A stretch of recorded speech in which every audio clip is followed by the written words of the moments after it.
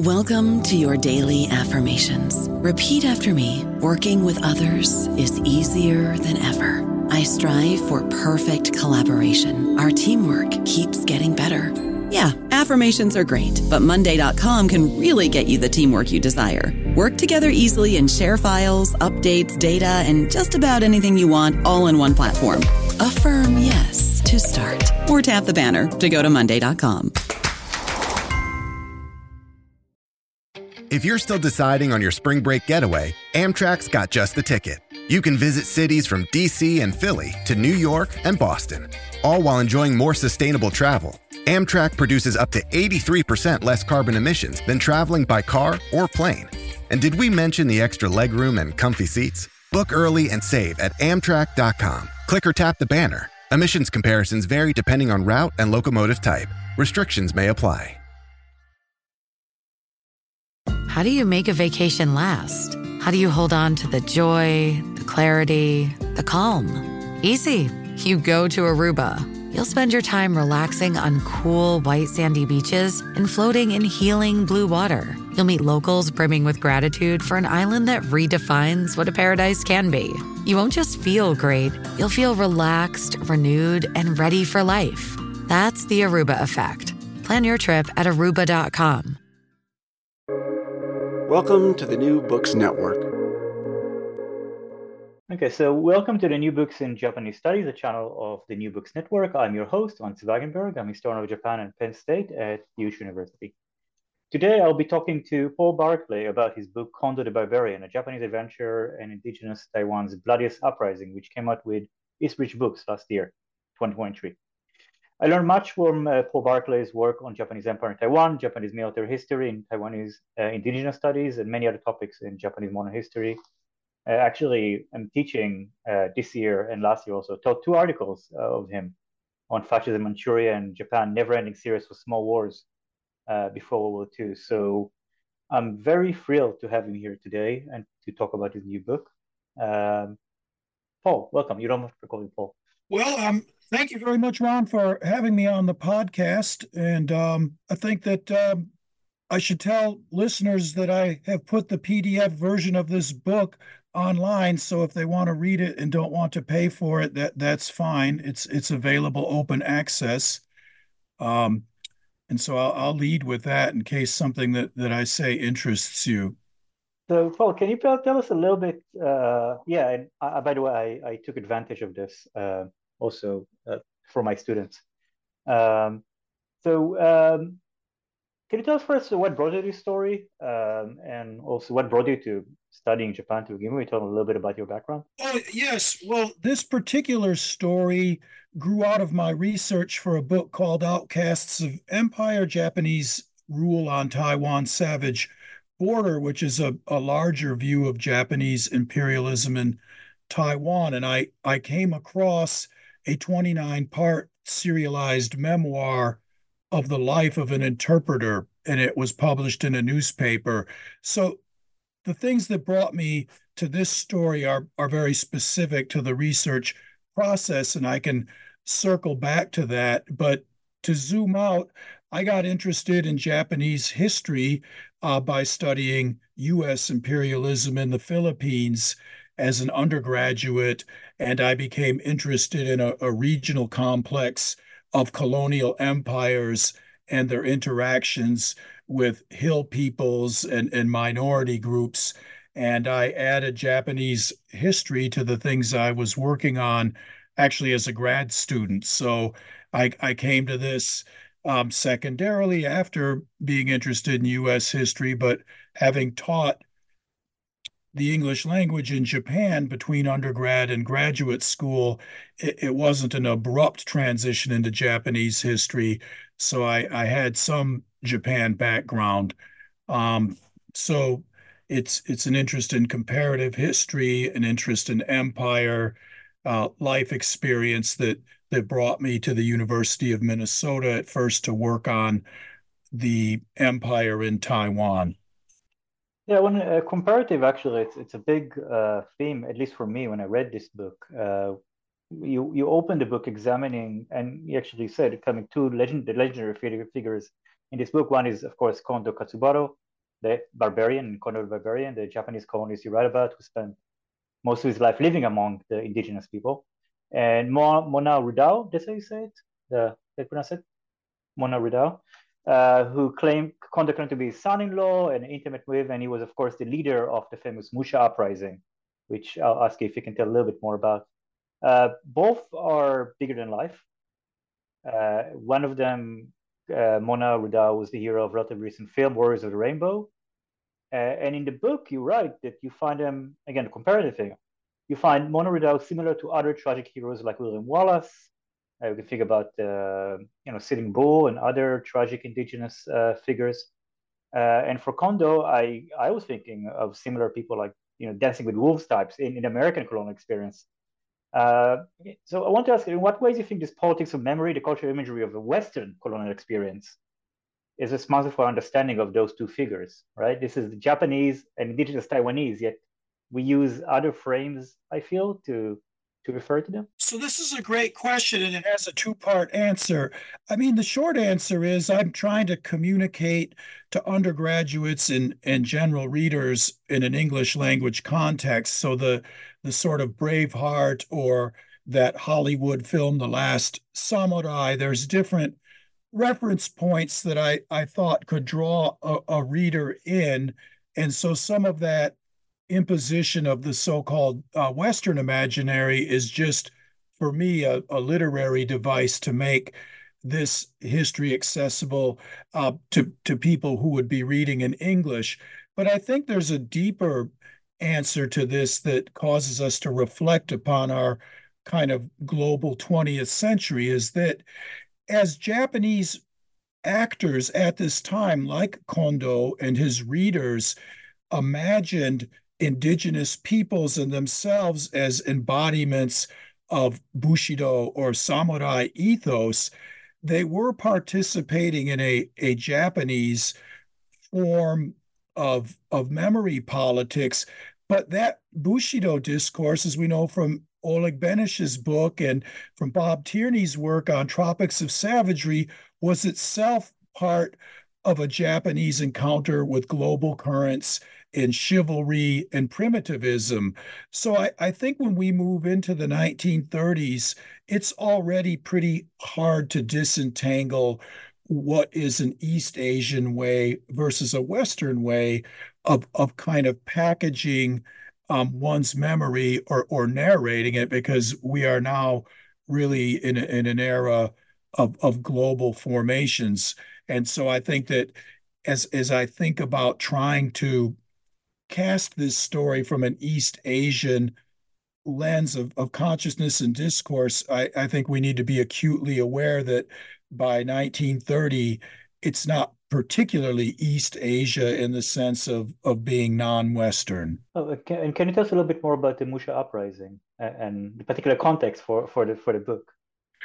Sure. So on October 27th, 1930, 300 or so Sidek people committed a day of violence against Japanese colonists in the administrative town of Musha, Taiwan, in the center of the island in the mountainous area.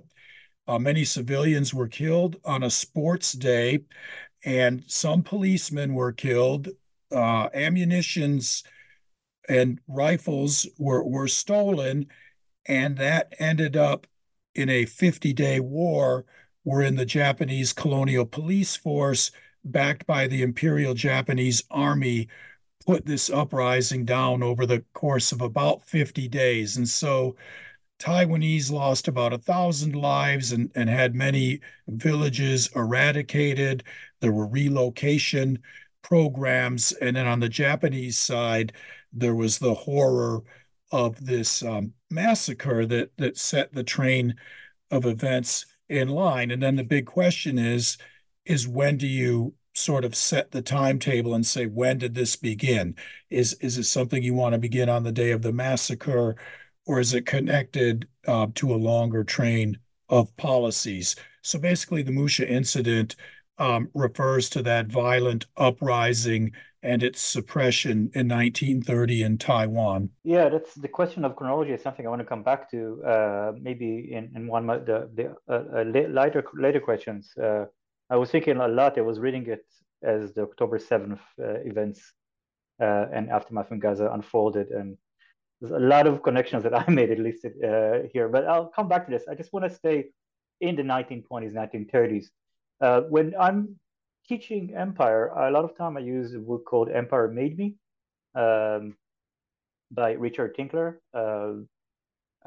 We talk about a working class Englishman, World War I veteran, who come from almost nothing. He was a coal miner's son, and he went to work in colonial police in China. And the book, in many ways, like Kondo, I think, shows how lower class people from the metropole had a lot of opportunity in empire. I want to ask, how do figures like Tinkler and Kondo complicate our understanding of Japanese colonists? Because we used to think about, I guess I'm more used to work on Okinawa, is like there's the state, there's colonial state, colonials, and then there's the population. But it seems to me things are a little bit more complicated here. Well, they are, and I think there's a couple of ways that Kondo's story complicates this understanding about colonialism and colonists. I mean, there are echoes of Jun Uchida's book, Brokers of Empire, wherein we see that the colonial government often will favor particular Taiwanese over particular Japanese, depending on their interest group and location, to further policy. So it's not always the case that Kondo has a preference in settling land claims over Taiwanese people, even though he's supposed to be a son of the emperor more so than the people in Taiwan. When we get into the details of a particular sort of working class life in the colony, we find that the hierarchy isn't so neat, that the paths to mobility for Kondo are much more constricted than they are for many Taiwanese people. So there's that, but I think there's also the interesting issue of how a person, an individual who's not situated with much cultural capital or financial capital makes his way in an imperial setting where there's not a lot of structure. And so the mobility complex, the way people find their ways in an empire, they're dynamic and they change depending on the stage of the empire. And he got there in the beginning, and we get to watch the opportunity structures expand and constrain in different areas of land reclamation, working as a trading post operator, an interpreter, a guide. All of these things change as the colony itself changes. And I think we have to look at somebody at that almost individual level to bring that lens to an empire, which, as you said, it often comes down to this kind of binary. There's the colonizer and the colonized, and that doesn't always help us understand how the empire was actually able to function. And maybe it will help at this point, and I really should have done it in the beginning, but as we're still in kind of early stages, maybe it'd help like to tell us a little bit about Kondo and his life story. We mentioned that he comes from a modest background. Maybe just a little bit about his arc of his life, because he's not really, I definitely saw him as a kind of a loser of this history, even though, of course, indigenous people are the real losers in this history. But even his story is not very, it's not very, how should I put it? It's not very positive, I guess, the way it ends up. Well, I think that we'll circle back to this issue about winners and losers and indigenous peoples later in the talk. And I think it's an interesting one. Kondo himself was born just 6 years after the Meiji Restoration in 1873 in Tokushima. And he was the son of a dye merchant, somebody who worked in indigo. And Kondo himself worked on a ship in the Sino-Japanese War in logistics. From what fragmentary evidence exists, he was a pretty disobedient person. He had a proclivity to violence and larceny, but he was also a bit of a hustler. And he did come to Taiwan without much, but he did get the patronage of lower level Japanese colonial officials. And it seems to me that his knowledge in textile dyeing and in vegetable dyes and in dry goods, he parlayed that into a career as an operator of an indigenous trading post. So he would buy skins and plants and medicinal items from indigenous peoples, and then he would sell them guns and gunpowder and salt in the early days, and then in later days, finished cotton goods. But he was an adept at languages too. He was very good at language acquisition. And so his background is really what we would call small business, dry goods. And one of these, a lot of these people in this generation of Meiji are taking advantage of this Meiji spirit of self-rising and self-making, even if it's imperfectly understood. It's maybe not in a perfectly meritocratic sense, but he is in that generation, and he does begin relatively disadvantaged. And part of the story of the book is how he tries to accumulate capital and land and respectability in the face of those origins. Yeah, it's definitely. I mean, his character comes out in the memoir. I mean, he's a show off. He's he's a show off. There's so many times you catch him lying. I think the hustler and the violence comes out. I mean, I think did he have to? He said he had to swim ashore because he had a fight with the sailors on the ship that brought him to Taiwan, something like this. It's So there is an yeah, account of him in one of these Japanese sort of gossipy books that comes out in the 20s where they're sort of these strange tales from empire. And apparently Kondo did get from Hong Kong, where he was in the flower business, and he wanted to get to Taiwan. So he rode on an American ship. And I think he was thrown off the ship in Geelong Harbor and swam ashore, at least in the legend of Kondo. I mean, I can imagine different scenarios that are basically like that. I think it was probably a very it was a contentious time in that first wave of Japanese colonists that came to Taiwan. If they weren't coming down from the Liaodong Peninsula as part of the army, these are the kind of people that wash up on shore in an empire throughout the world, getting a second chance. So I think he's an interesting person. It's hard to nail down the details for folks like that. I don't know about you, but I'm very busy and I don't have a lot of time to cook. That's why I subscribe to Factor. Eating better is easy with Factor's delicious, ready-to-eat meals. Every fresh, never frozen meal is chef-crafted, dietitian approved, and ready to go in just 2 minutes. You'll have over 35 different options to choose from every week, including Calorie Smart, Protein Plus, and Keto. These are 2-minute meals. Factor meals are ready to eat and heat, so there's no prepping, cooking, or cleanup needed.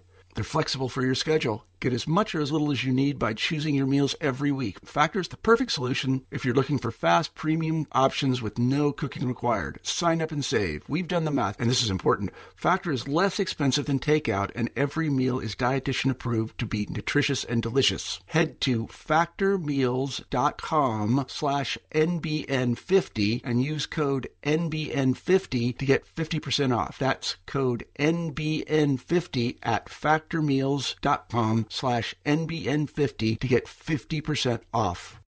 Find a fresh take on a fall getaway to Wilmington, North Carolina and beaches. Enjoy hiking trails in a state park, fresh seafood with a side of live music, and fall festivals galore. Then live it up along the Riverwalk in Wilmington's historic downtown. With 3 island beaches, Carolina, Curie, and Wrightsville, and a vibrant downtown, you get the best of the Carolina coast all in one place. Plan your fall getaway at WilmingtonandBeachesVacation.com.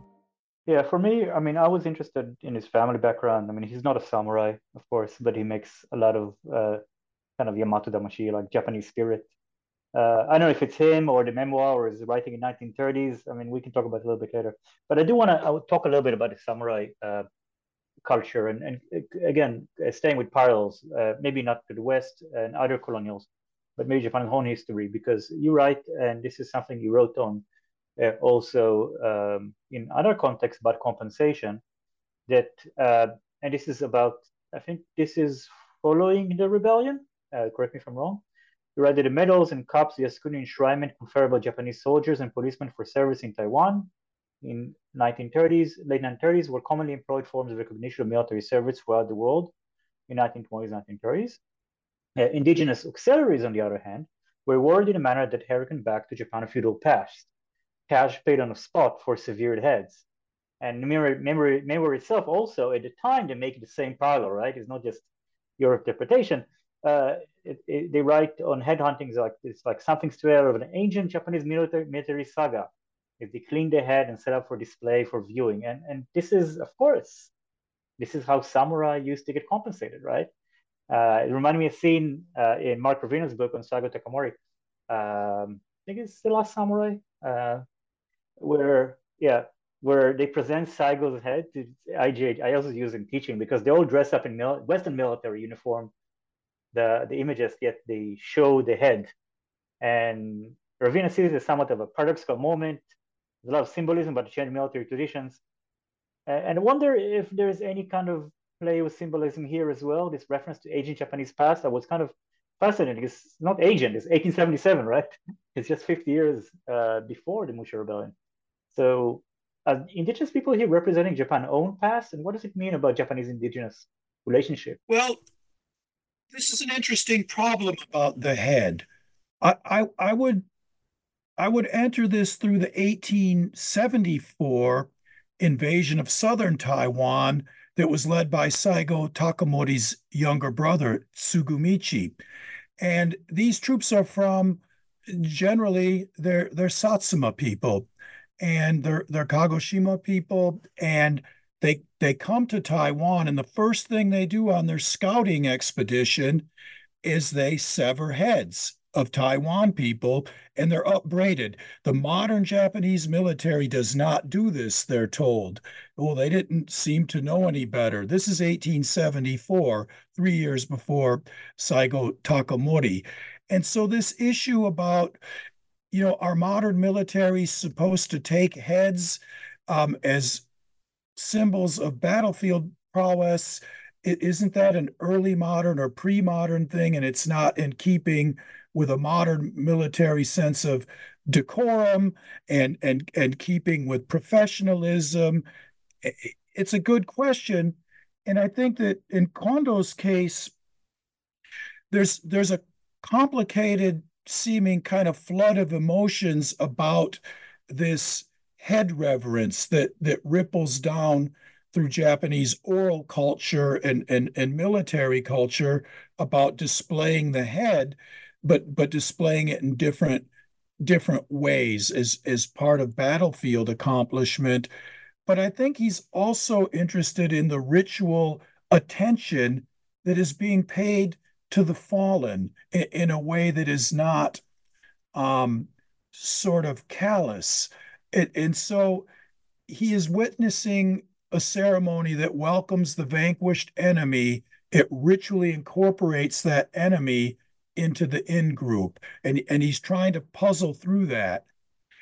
But I think, on the other hand, modern militaries always try to distance themselves from being violently oriented, from being essentially violent enterprises. And so, heads do get cut off. People are rewarded in informal ways, and local enemies are turned against each other as a matter of course in warfare. And that happened in Taiwan during Musha, when these indigenous auxiliaries were given cash on the barreled head for the severed heads of women, children, and adults. Any head would do.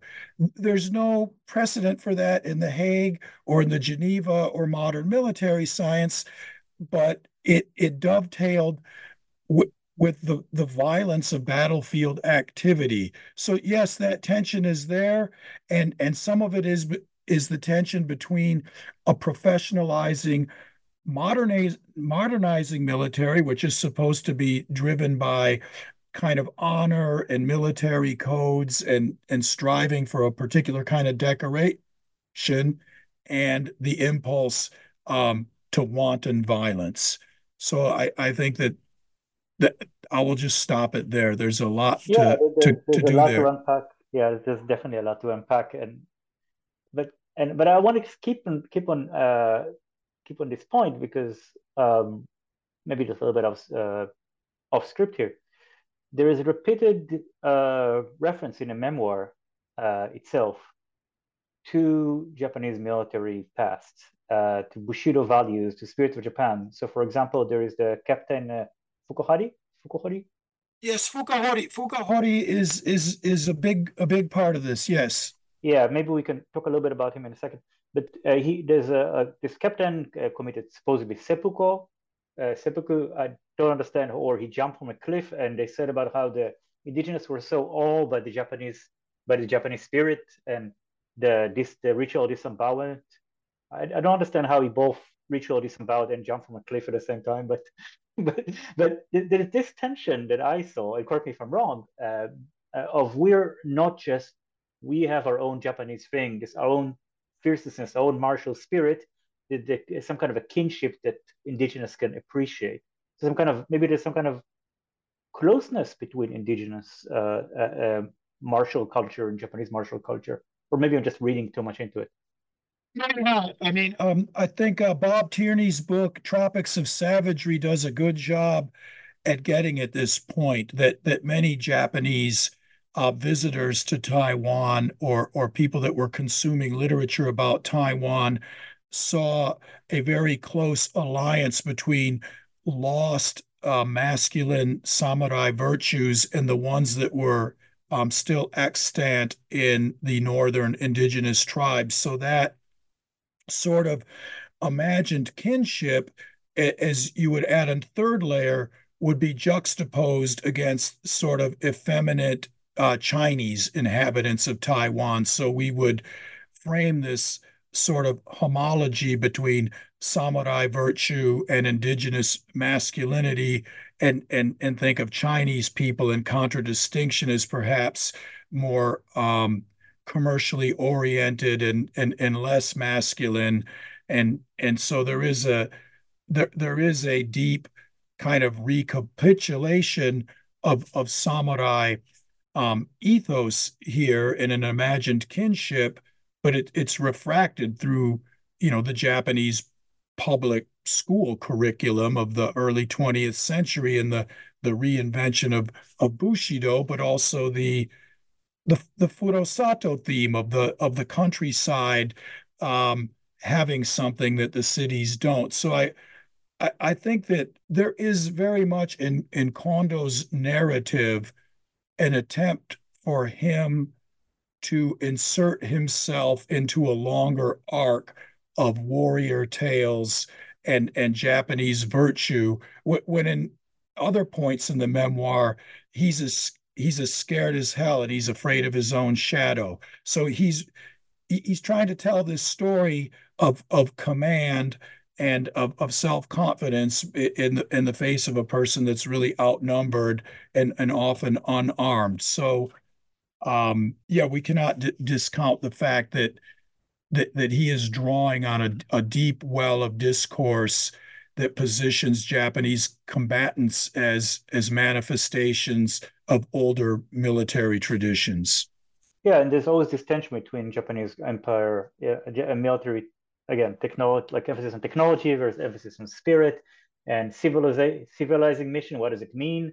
Of course, and within the civilizing of the pacification and civilizing of the indigenous people, of course, the Japanese drawing and I'm going to go like drawing on Western on Western technologies and Western methodologies, technologies of power vis-a-vis the indigenous people. I think about the guard line here and the construction of the guard line, and maybe we can go back a little bit more into the historical story here, right? Because Kondo is operating within a historical trajectory of the subjection of the indigenous people, which was done, and this is where Fukuhara comes in, right? Like maybe we can talk a little bit about the 5-year plan campaigns and Fukuhara mission and how the Kondo fit into it because the rebellion itself is the end point, right? As you said, we don't. It depends where we start, right?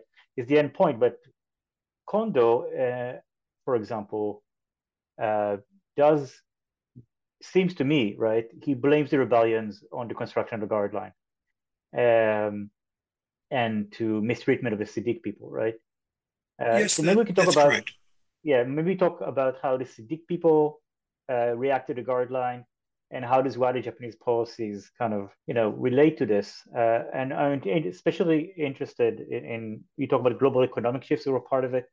So what's the bigger context here in terms of the rebellion and Kondo story? Well, I think the best way to put it is to think of Taiwan as as a geographical entity that can be roughly divided into mountains and plains. And the mountains have particular kinds of resources that are valuable on a global market.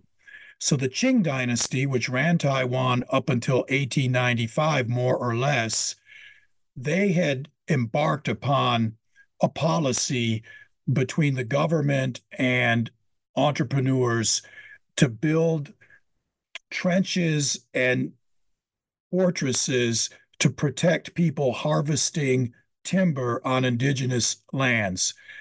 Enter the Japanese. They fortify these pre-existing lines that are started under the Qing, and they bring more modern technology and more capital to bear on this problem, but they also want more resources. They want to produce it industrially. They don't want to just buy it from small entrepreneurs that finish it. They want to put their own factories there. So the scale is going to go up, and that means that the pacification has to be ratcheted up. And so this is where Kondo enters the picture. In 1897, he's supposed to guide this engineering unit, the Fukuhori mission, through the Central Mountains so they can lay railway tracks as part of this infrastructure project to move raw materials out of Taiwan. And the Siddiq people and neighboring people kill all 14 members of this expedition. But Kondo is luckily recuperating from malaria and doesn't get killed. So fast forwarding from 1897 up through 1903, this guard line that's supposed to separate hostile indigenous peoples from industrious camphor merchants who are harvesting timber so they can boil it down into a material that you can make smokeless gunpowder out of, or celluloid, very valuable on the world market. The government augments this guard line, like they build it like the Great Wall of China in little pieces, and then it gets linked up. And Kondo's role in all of this is to marry in to different indigenous societies and to win their trust as a trading post operator, as a conduit of weapons and metal, and as an intermediary to organize auxiliary forces to help the Japanese move their heavy guns into the mountains. And this is a process. And so Kondo's involved in this for 6 to 9 years. And that's the heart of the story is Kondo's sort of position as a broker and a mediator and a wheeler dealer who helps the empire as he helps himself, as he helps certain indigenous peoples, but to the detriment of all of them and ultimately to himself. So that guard line is a central piece. It's basically the moving physical manifestation of the Japanese colonial frontier. Yeah, I'm surprised to hear it was based on Qing policies. I was thinking it came from the British in India. They had would use similar tactics in to pacify some parts of India. It's fascinating, this Qing heritage and colonial examples from other places. Well, I just on that point, I think we have to remember that people in East Asia, on the Japanese Ainu frontier, on the Qing Central Asian frontier, if we think of Yunnan province, East Asians did not need help from Westerners to concoct ways of turning non-agricultural space into highly extractive space. They had centuries of practice regionally before looking to these other empires, and I think that through line is now becoming more apparent in the literature on Qing dynasty statecraft. But anyway, I'll return this to you. Yeah, no, there's a recent book that tries, well, maybe we shouldn't get into it, it's about, tries like this, like, East Asia is non-colonial versus the West is colonial, and environmental stuff. Like, maybe just put it aside, stay with the Qing, but stay with the Qing, and stay with the Chinese actually, and maybe stay with Taiwan here. Uh, the book is mostly, of course, about Japanese-Indigenous relationship, but there is a whole bunch of, there's, for me, the elephant in the room was the Chinese population, right? Because Right. they do make a appearance here and there. It's not a focus of the book, of course. I'm not asking you why you didn't. We all have to make choices, but maybe we can talk a little bit more about the relationship with the Indigenous and the Japanese and how they fit into it. Well, that's a great question, and I think the term Chinese in this context might be a little bit confusing because in the case of colonized Taiwan, most of the non-indigenous population that lived in proximity to Sitic people were Hakka people. So these are migrants from Guangdong, and they tend to settle in the valleys and plateaus that abut indigenous areas, and they occupy a mediating position between plains dwelling Holo or Hoklo people from Fujian and Austronesian peoples in the interior. So Hakka people play an important role in this book and in other work I've done, and in cinematic portrayals of indigenous Sinophone relations in Taiwan. So that's one important group. So Hakka peoples traded weapons to indigenous peoples, and they exported hides and Chinese medicine ingredients to the plains. And they were an independent-minded group that would maybe be like the Scots Irish in American history, but mountain people that were not indigenous. Another Sinophone group that is part of this story are the so-called mixed Aborigines, and these are people who wore queues like Qing subjects and spoke Chinese, but they also had indigenous ancestry, and this is where Kondo's story gets started, with the settlements of so-called Jukuban or mixed heritage people who do have some claims to Chineseness and some claims to indigenousness, and they are an occupational group. Their whole reason for existence is either as auxiliary fighters in wars against indigenous peoples, but also as polyglot peoples that can negotiate multilingual borders. And another group of Chinese people that play a large part in this story are landowners with capital that use the Japanese court system and title deed infrastructure to claim title to indigenous lands. And these are Chinese people that Kondo is in competition with to get title to land through this new modern land regime. So there are non-indigenous, non-Japanese people who are important to this story in the book, but they don't really show up as Chinese because they're either Hakka people or they're Jukuban people or they're Chinese entrepreneurs in the plains that have different subject positions vis-a-vis indigenous peoples and vis-a-vis Japanese colonists. So I think it's a complicated story of ethnic diversity that doesn't exactly divide into indigenous Chinese and Japanese, although at some level we have to make those distinctions. Yeah, and I want to keep a distinction because it's something that um, it's something, again, like going back, I just said before.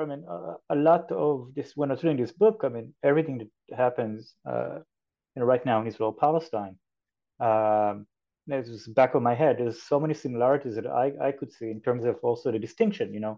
Who's colonial, who's indigenous. Uh, you know what what is the role of violence? Where do you start the story, right? Right. So, the Musher Bells, they were brutal, right? It's very, very brutal. They attacked Sports Day. right? They didn't attack a military installation, killed hundreds of civilians, but then the repression was brutal, was genocidal, right? Repression, the use of gas, use of poison gas, right? Use of air force, the killing and putting them in concentration camps, the headhunting of children by the auxiliaries. Was there any reaction to Japan in regards to this? Because the brutality of reaction, maybe there's any criticism, because you note that Kondo himself was sympathetic to the grievances of Musha rebels, and I don't know how he reacted to the actual brutality of the Japanese. But was this any kind of understanding of the rebels or condemnation of the army at the time in Japan, or at all? There was. I don't think it was widespread. The media coverage it begins very, of course, sympathetic to the massacred Japanese, and not much is known about the rebels except they're immediately referred to as savages. So, one of the parallels between the October 7th and the Musha, and the parallels are hard and contentious and emotional, but the first understanding of people in Japan was that these weren't necessarily soldiers, or this wasn't a war, but this was a conflict between civility and barbarism. That said, as the war against the CIDEC rebels progressed, there was criticism in Japan voiced against the army and the administration, and some of that did shade into some kind of sympathy for the rebels, but the sympathy was, I think, kind of opportunistic. One source of criticism of the government is that the Seiyukai wanted to criticize the Minseito. It was a Minseito administration in charge in Tokyo, but Governor General Ishizuka is a Minseito man. So a lot of the fact-finding and criticism of the Japanese response to the rebellion is just two-party politics. And it shows how two-party politics can matter, because you have two parties contending for power. You expose a lot of things that are going on. Even if the reason for the expose is opportunistic, a lot of things that people need to know are exposed in these fact-finding missions. And there are Japanese leftists and Marxists who go to Taiwan and hold up the rebels as champions of proletarian anti-colonial politics, even though they don't know very much about people in Taiwan. There's a symbolic alignment. And I think we see that a lot today in the current situation. Why would people hold up one side against the other, not knowing much about conditions on the ground? Is that different sides can become symbols of other causes. And that happens here. So the initial Japanese response to the massacre isn't one of sympathy for the CIDEC people, but as the fact-finding missions pile up documents and we move further and further away from the massacre, there is an understanding that the colonial state was exploitative of indigenous labor, and that this was a powder keg.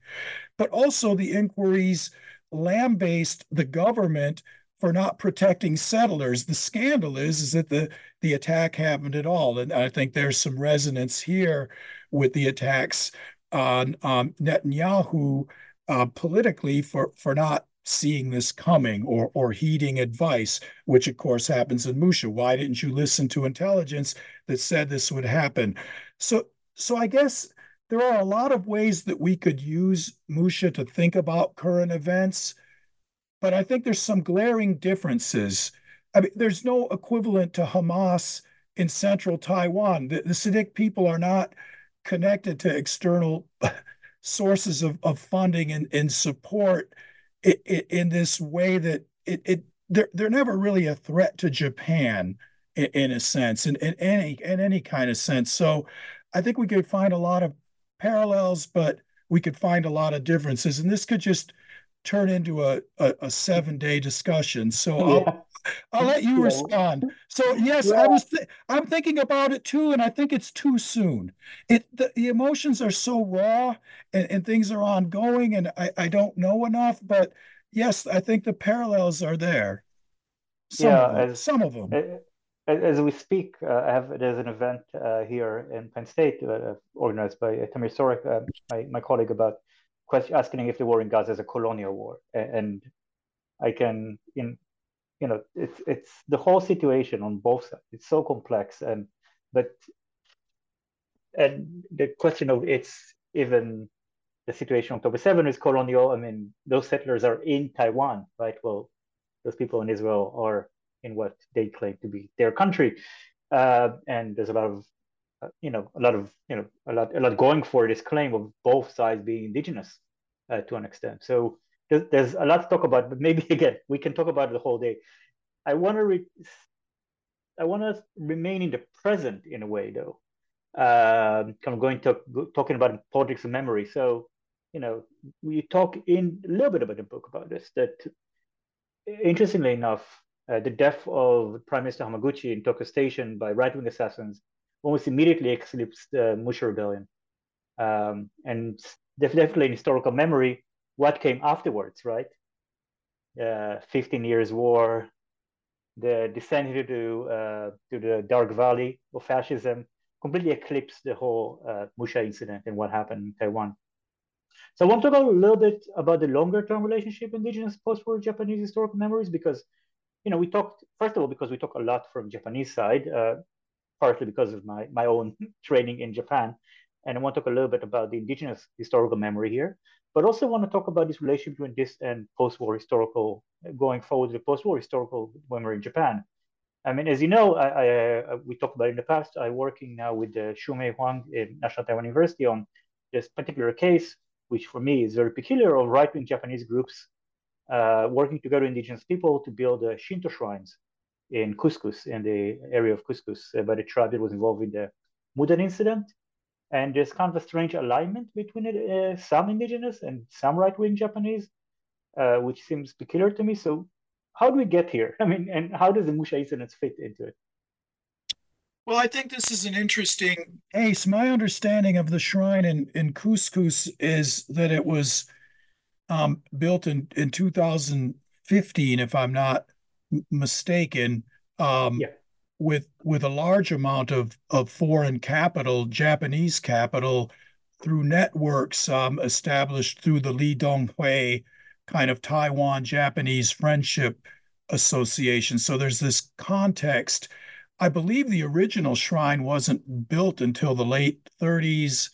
I think it was destroyed in 46, and so Yeah. it was dormant.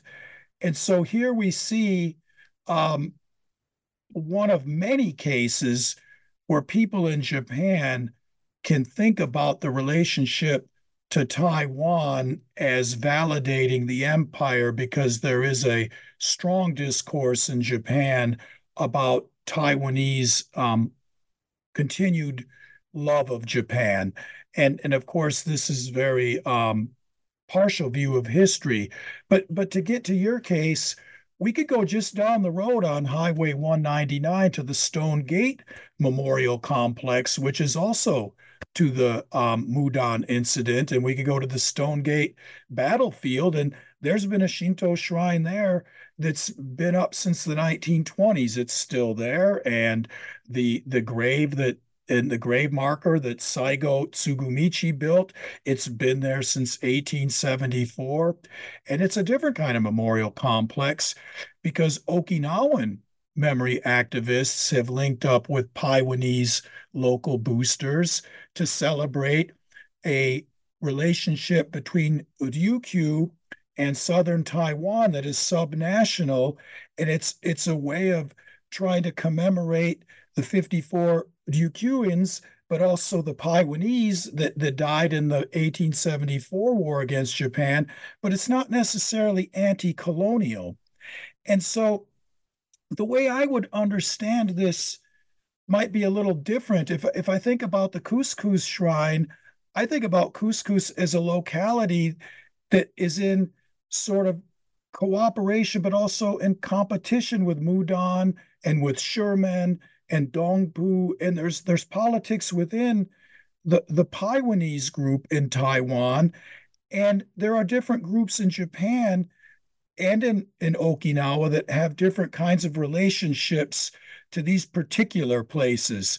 So I think one way to understand the possible alignment between right-wing Japanese nationalism and indigenous participation in shrine construction is to not think about indigenous peoples in Taiwan as people that might have a sort of anti-colonial consciousness prima facie. They would have many kinds of local concerns that aren't involved in that larger kind of anti-colonial stance.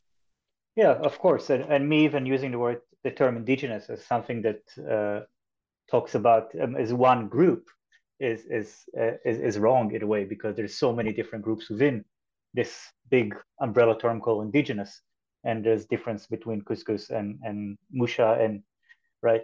So where does musha fits into it? The historical memory of musha. I mean, I'm thinking about the movie mostly here that is very particular telling of the musha incident, and how does it fit in indigenous? Maybe now do it just election in Taiwan. How does it fit in general Taiwanese memory? So I think the Musha Rebellion, Michael Berry has written about this in an excellent book called A History of Trauma, A History of Pain. And, in Taiwan, the Musha Rebellion is first sort of reimagined as an anti-colonial movement that all Taiwanese can celebrate. And then as the filmmaker who produced the blockbuster that most people know the Rebellion by got further involved, it seemed to be more of an expression of indigenous religiosity, a lost sacred mission to obtain heads, and an attempt to look at this rebellion and refract it through sort of indigenous mentality. But then the problem becomes the allies of the Japanese Empire that fought against Monorudao, their stories aren't represented in the movie.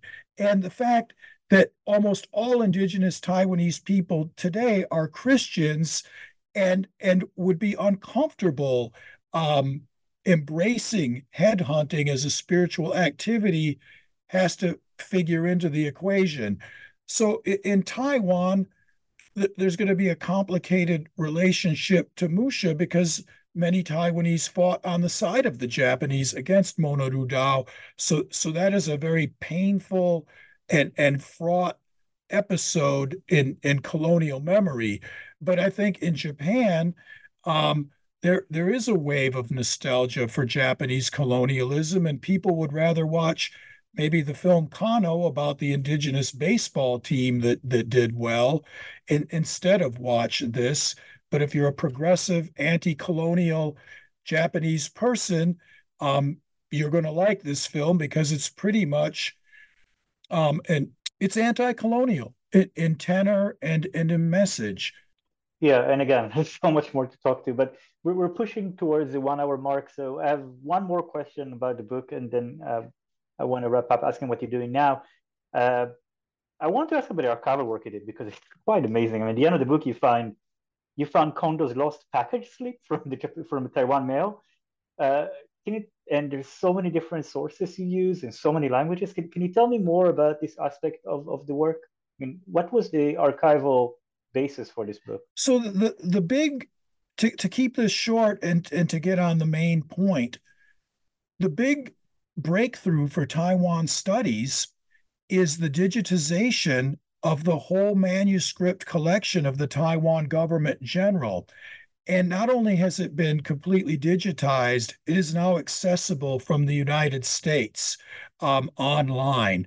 It's not completely easy to use, but it's a lot easier than what I had when I started in 1995 on this project, where things were photostats and copies, edited collections that are printed and bound and transcribed, and so much material gets lost. So in this day and age, the complete corpus of the Taiwan government general's records are available online. If you can read them, if you don't mind reading this scribbly handwritten documentation, some of it's printed, some of it's not. There's all kinds of documents. That's a vast advance.